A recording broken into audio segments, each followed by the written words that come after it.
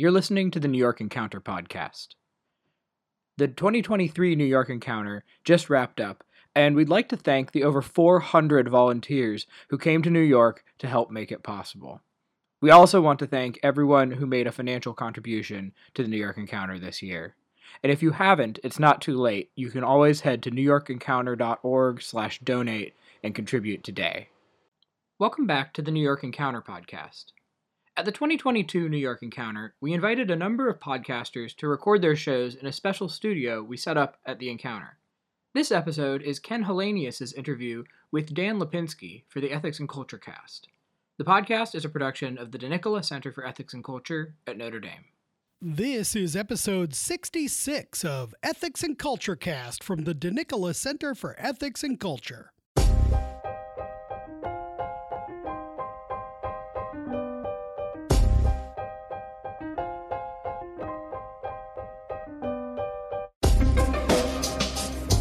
Welcome to episode 66 of Ethics and Culture cast from Notre Dame's DeNicola Center for Ethics and Culture. I'm Ken Hallenius, the communications specialist at the center. In this episode, recorded at the New York Encounter, we chat with Daniel Lipinski, former U.S. Representative for the 3rd Congressional District in Illinois.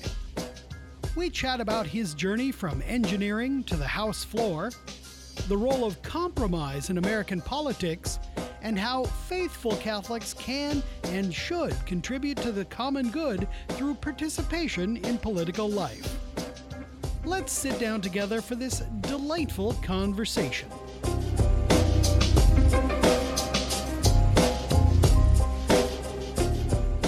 Well, Congressman Dan Lipinski, thank you so much for coming on the podcast. Oh, it's good to be with you. So tell us a little bit about yourself. Where are you from? What did you study? Kind of those sorts of things. Well, I grew up on the southwest side of Chicago, right by Midway Airport. Went to Catholic schools for 12 years, the Ignatius College Prep Jesuit High School. After that, went to Northwestern, have a bachelor's degree in mechanical engineering. After that, master's degree in engineering economic systems from Stanford. After a sojourn working for Swissair in Switzerland for a little while, came back and I went to Duke and got my PhD in political science.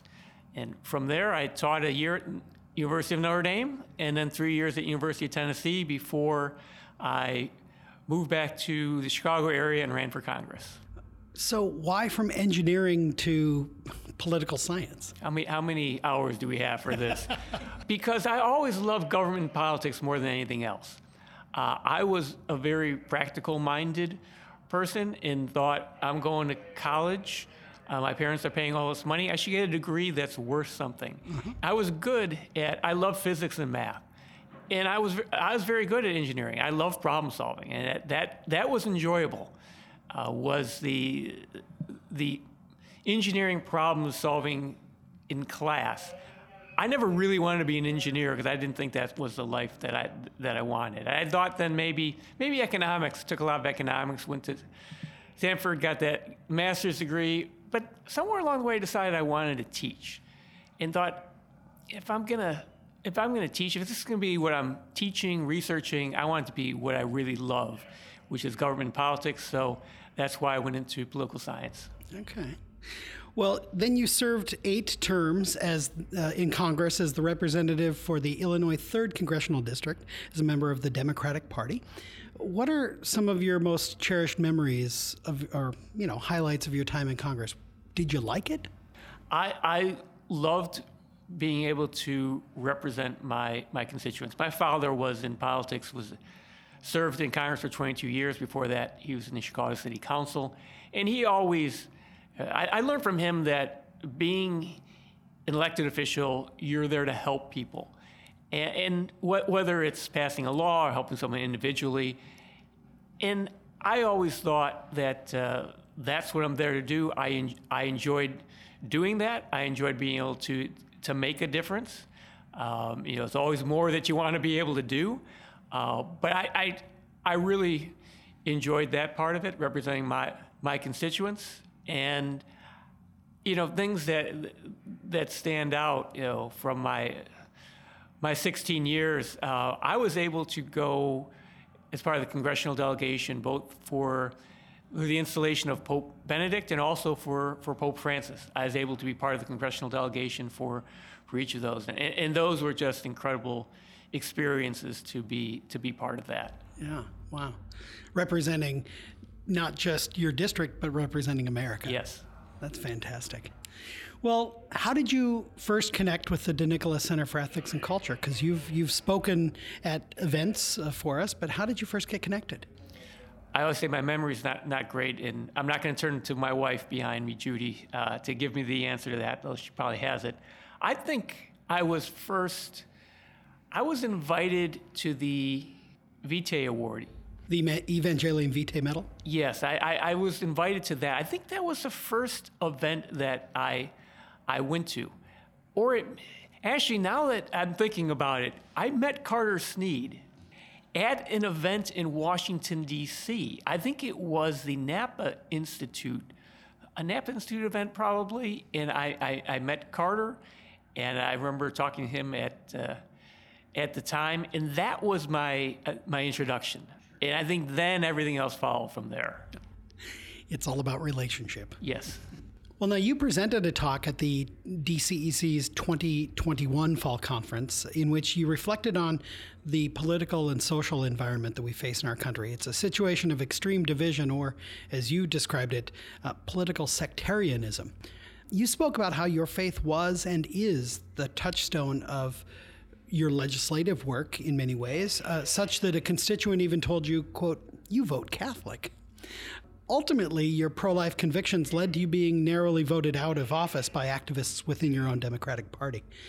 Is there a place for Catholics in political service, either within the, basically two-party system that has been the de facto standard in America for many, many years now? Well, it's very difficult.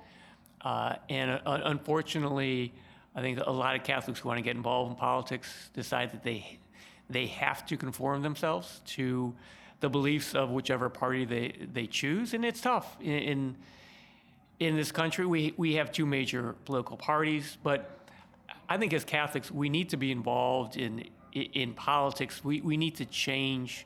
We need to work to change the parties, to work in both of them to bring them more to a fully Catholic understanding of the human person and policies that support that. And so I would never say that because Catholics, because both sides, neither side really is, there's problems on both sides, for a Catholic.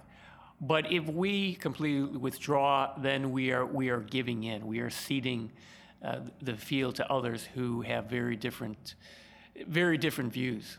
Yeah. There are problems on both sides, absolutely, within this. There's no natural home for Catholics. And yet, what you're saying is our home actually has to be there in maybe a temporary home, right? This is our temporary home on our pilgrim journey. Our home is heaven.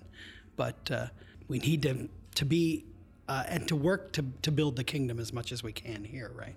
Yes, and the most important thing is to be Catholic first. And that's the big issue that I see today, is Catholics who decide, okay, well, I want to be involved in politics. They choose a party, and then they conform themselves to all the beliefs of that party. And we cannot do that. We need to be Catholic first, not just when it comes to politics, but in our entire lives. And that should be what is really the most important guide to all decisions that we make. Kind of that idea of conforming to the party is getting at what you described as sectarianism within politics these days. Well, a lot of people talk about the divide as being tribal, but it's really sectarian. If you look at the definition of sectarianism, you have two groups that have a set of beliefs. If you step out of line, you are considered a heretic. And the two sects are held together more by hatred of the other side than of love of those who are in the group. Yeah. Well, now, you've spoken often about the importance of compromise within politics. In your fall conference talk, you spoke about James Madison describing, the importance of compromise within the very structure of the Constitution and within kind of our lawmaking process. And even earlier today, here in your panel discussion at the New York Experience, you mentioned that one of the things you admired about Ronald Reagan was that he was always willing to listen to the other and to compromise. How does one weigh the relative benefits and costs of any particular piece of legislation and decide where he can compromise as a politician in service to the common good and to the greater good, and yet remain authentic and true to one's convictions? Well, the principles that a person holds, principles I hold, I'm not going to give up. For example, being pro-life. I believe that all babies in the womb should be protected. And when there's always talk about, exceptions to that. And I always say, the toughest one is the rape and incest exception. Mm-hmm. And I say, if you truly believe that that's a human life, rape and incest are just horrible, horrible crimes. And those experiences of those women are incredibly horrible. But that is a child in the womb. Now, there's nothing I've ever voted for that didn't have those exceptions in it. And I sort of see, yes, I'm pro-life, but I will vote to advance policies that protect just one more child. And to me, that's a compromise. I'm not saying, it's all or nothing. So even on that issue, I believe there are compromises that you need to make. We live in a democracy, and we need to somehow come to agreements. In general, there are way too many issues that are not principles. A lot of stances that politicians take in both parties, they're not really principles. They're just things that, something that they believe, and they will not compromise off of that at all. It's I want it all or nothing. Mm-hmm. And certainly I saw that a lot. I mean, I had discussions with some Republican colleagues of mine and I would say, you're opposing this legislation, but because you're opposing it, in the end, you're going to wind up getting something even worse. So policy is going to move further away from what you want. And they would say, but I can't support this legislation as it is. And so to me, that doesn't make a whole lot of sense. To me, you're in a legislature, you're making laws, you're trying to make laws, you want to move policy in the direction you want it to go. You can't expect to get everything that you want. Yeah, I mentioned, we're here together at the New York Experience, which is a 3-day.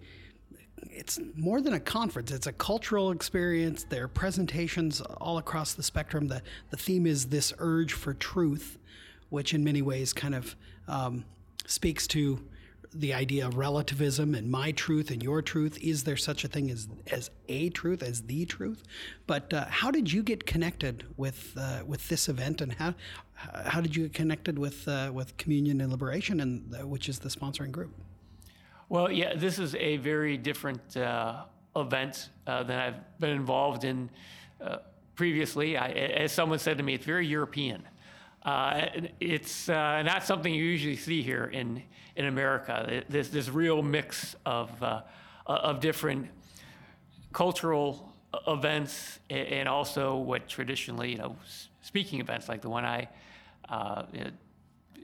engaged in. So. Yeah, I was asked that question earlier. How did you get involved? I was invited. And I really like the theme. It really fits with what I've been talking about the sectarian divide, and a big part of that is the truth and acknowledging that there really is a truth. There's not two different truths. But I didn't know who did this event, and then I dug a little deeper and found out that it was Communion and Liberation. And actually, it takes me back to Notre Dame. The year that I taught at Notre Dame, I had a friend of mine there, Bill DeMar, who was also teaching there he taught there that year. And Bill and his wife, Therese, were members of Communion and Liberation. So I attended some events there at the time. But since then, I didn't have any other connection to CNL. But it's wonderful to be here. In a short time I've been here, the people who I've been exposed to already, and the conversations I've had has really been extremely worthwhile. Yeah. Well, now, yesterday, being here in New York City, I had the chance to visit an art exhibit featuring pieces by Hans Holbein the Younger, who was court painter to Henry VIII. And it included the famous portrait of Sir Thomas More, who, though he was the chief minister to King Henry VIII, ultimately suffered martyrdom for his insistence on remaining in communion with the Pope and the Roman Catholic Church. As he said, quote, "I die the king's good servant, but God's first." Now, closer to home, another famous Chicagoan, the late Francis Cardinal George, once said, quote, "I expect to die in bed. My successor will die in prison, and his successor will die a martyr in the public square." These aren't exactly happy images. I mean, one could say that they're actually kind of terrifying. Yet your message, and really the message of both of these men too, is that ultimately the solution to our broken system lies in Catholics being and acting authentically Catholic. How do we do that? Well, first let's go back to in our country and in our culture, the idea of losing is the worst possible thing, losing in the eyes of the world. And I lost my primary election in 2020. Largely because I was pro-life in the Democratic Party. But we have to go back and look. Jesus Christ was the biggest possible loser in his day. He was crucified.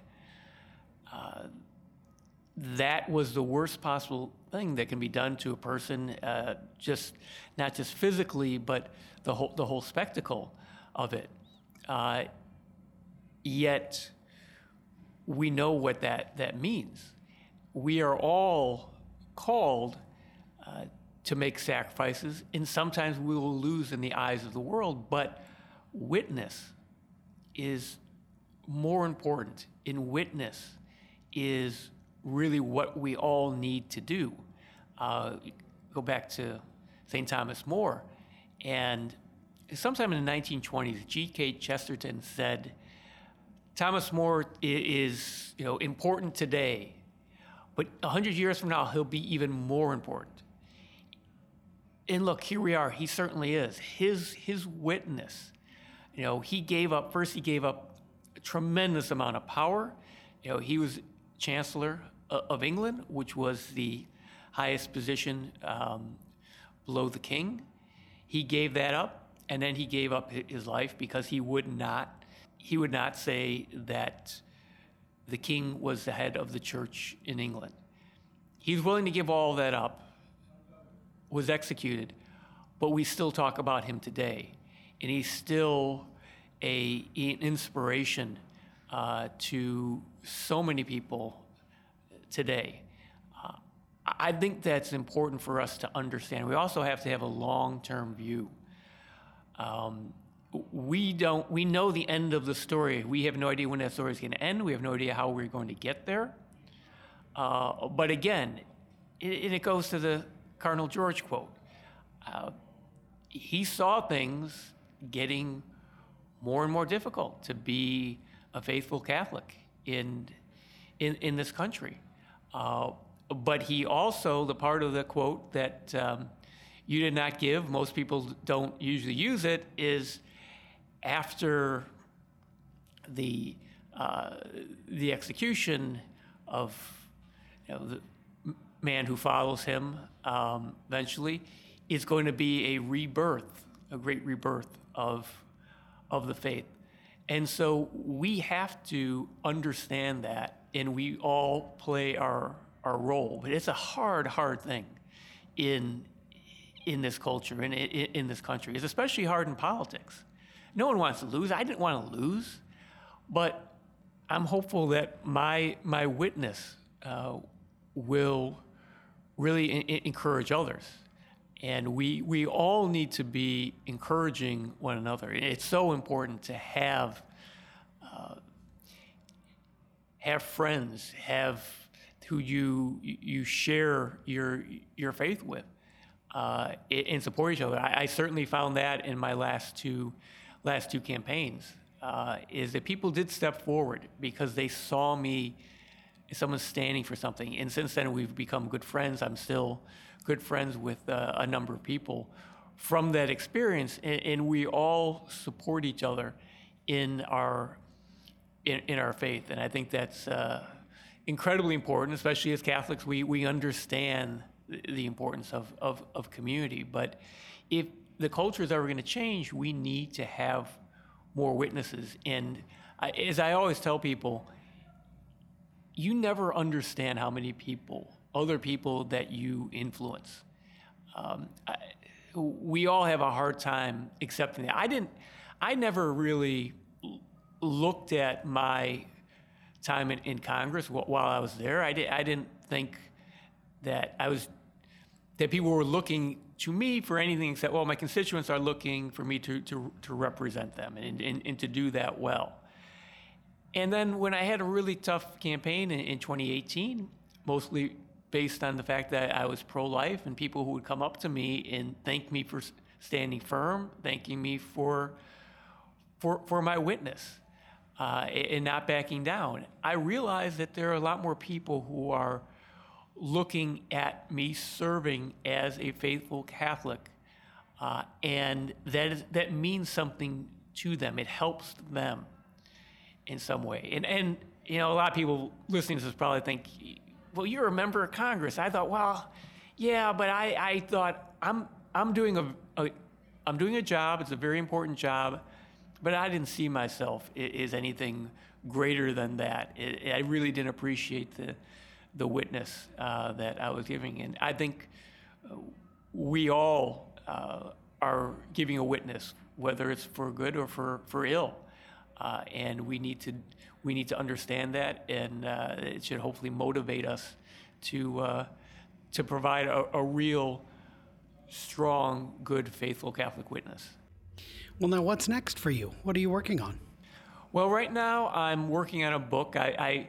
Last year I started on a book, but then I started writing articles, and I was getting articles published in First Things, America, Public Discourse, The Atlantic, and that sort of sidetracked me from the book project. Now I'm trying to focus using the talk that I gave at the DCEC Fall Conference to write this book on our Catholic answer, the needed Catholic answer in our divided nation. And I want to weave in some of my experiences as a member of Congress in that. So I'm working on that book, various other projects like that. I have a consulting business, but most of my time is spent writing and speaking. Someday hope to land at a university or think tank. I'm having been a professor before.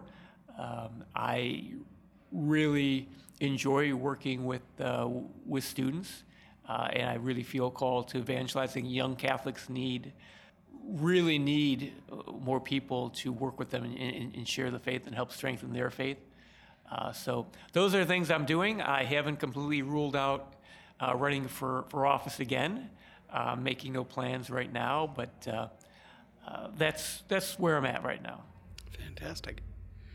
Well, Congressman Dan Lipinski, thank you so much for sharing these thoughts and for providing a little hope to those of us that look and sometimes can lean towards despair, and yet there are signs of hope, perhaps, as long as we build communion among one another.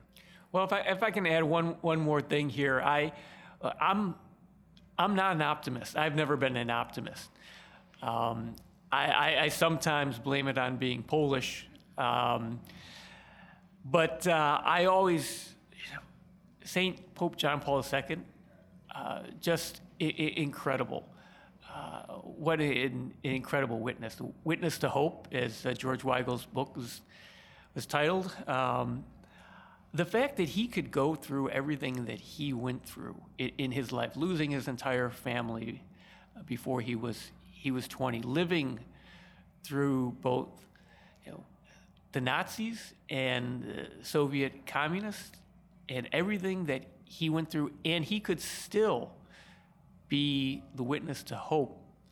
I think all of us who struggle with where we see our country or culture today should really look to John Paul II and understand why we need to have hope, and why we do have hope. And so I think that sometimes we sit here feeling sorry for ourselves, but we do have the ultimate hope. So I think that's something that we all need to make sure that we keep our eye on and keep our focus on. So it's great to sit down and talk with you, Ken. I've come all the way to New York City to see you. It's a little further than my hour and 45-minute drive from my house in the Chicago area to Notre Dame, but it's great to see you and be with you. Indeed. Thank you so much.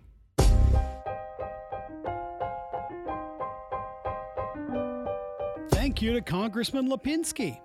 In the show notes, you will find links to his panel discussion at the New York Encounter, to his talk at the 2021 DCEC Fall Conference, and to several of his published essays. Thank you to our hosts at the 2022 New York Encounter, sponsored by the lay Catholic movement Communion and Liberation. Learn more about the Encounter and CL in the show notes and at clonline.org. Subscribe to Ethics and Culture Cast so that you can always get the latest episodes by visiting ethicscenter.nd.edu/podcast. We would love your feedback. Please review the show on iTunes, Google Play, Stitcher, or wherever you get your podcasts, and email your suggestions to cecpodcast@nd.edu. Our theme music is I Don't Know by Grapes, licensed under the Creative Commons Attribution License. We'll see you next time on Ethics and Culture Cast. Until then, make good decisions.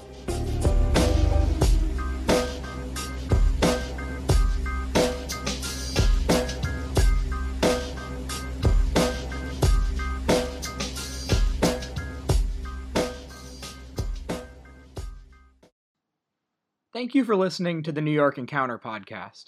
We hope you liked what you heard. If you did, please consider posting a review on whatever platform you listen on. Those reviews really help the podcast reach more listeners. If you share the podcast on social media, please tag the New York Encounter. On Twitter, we're @NY Encounter.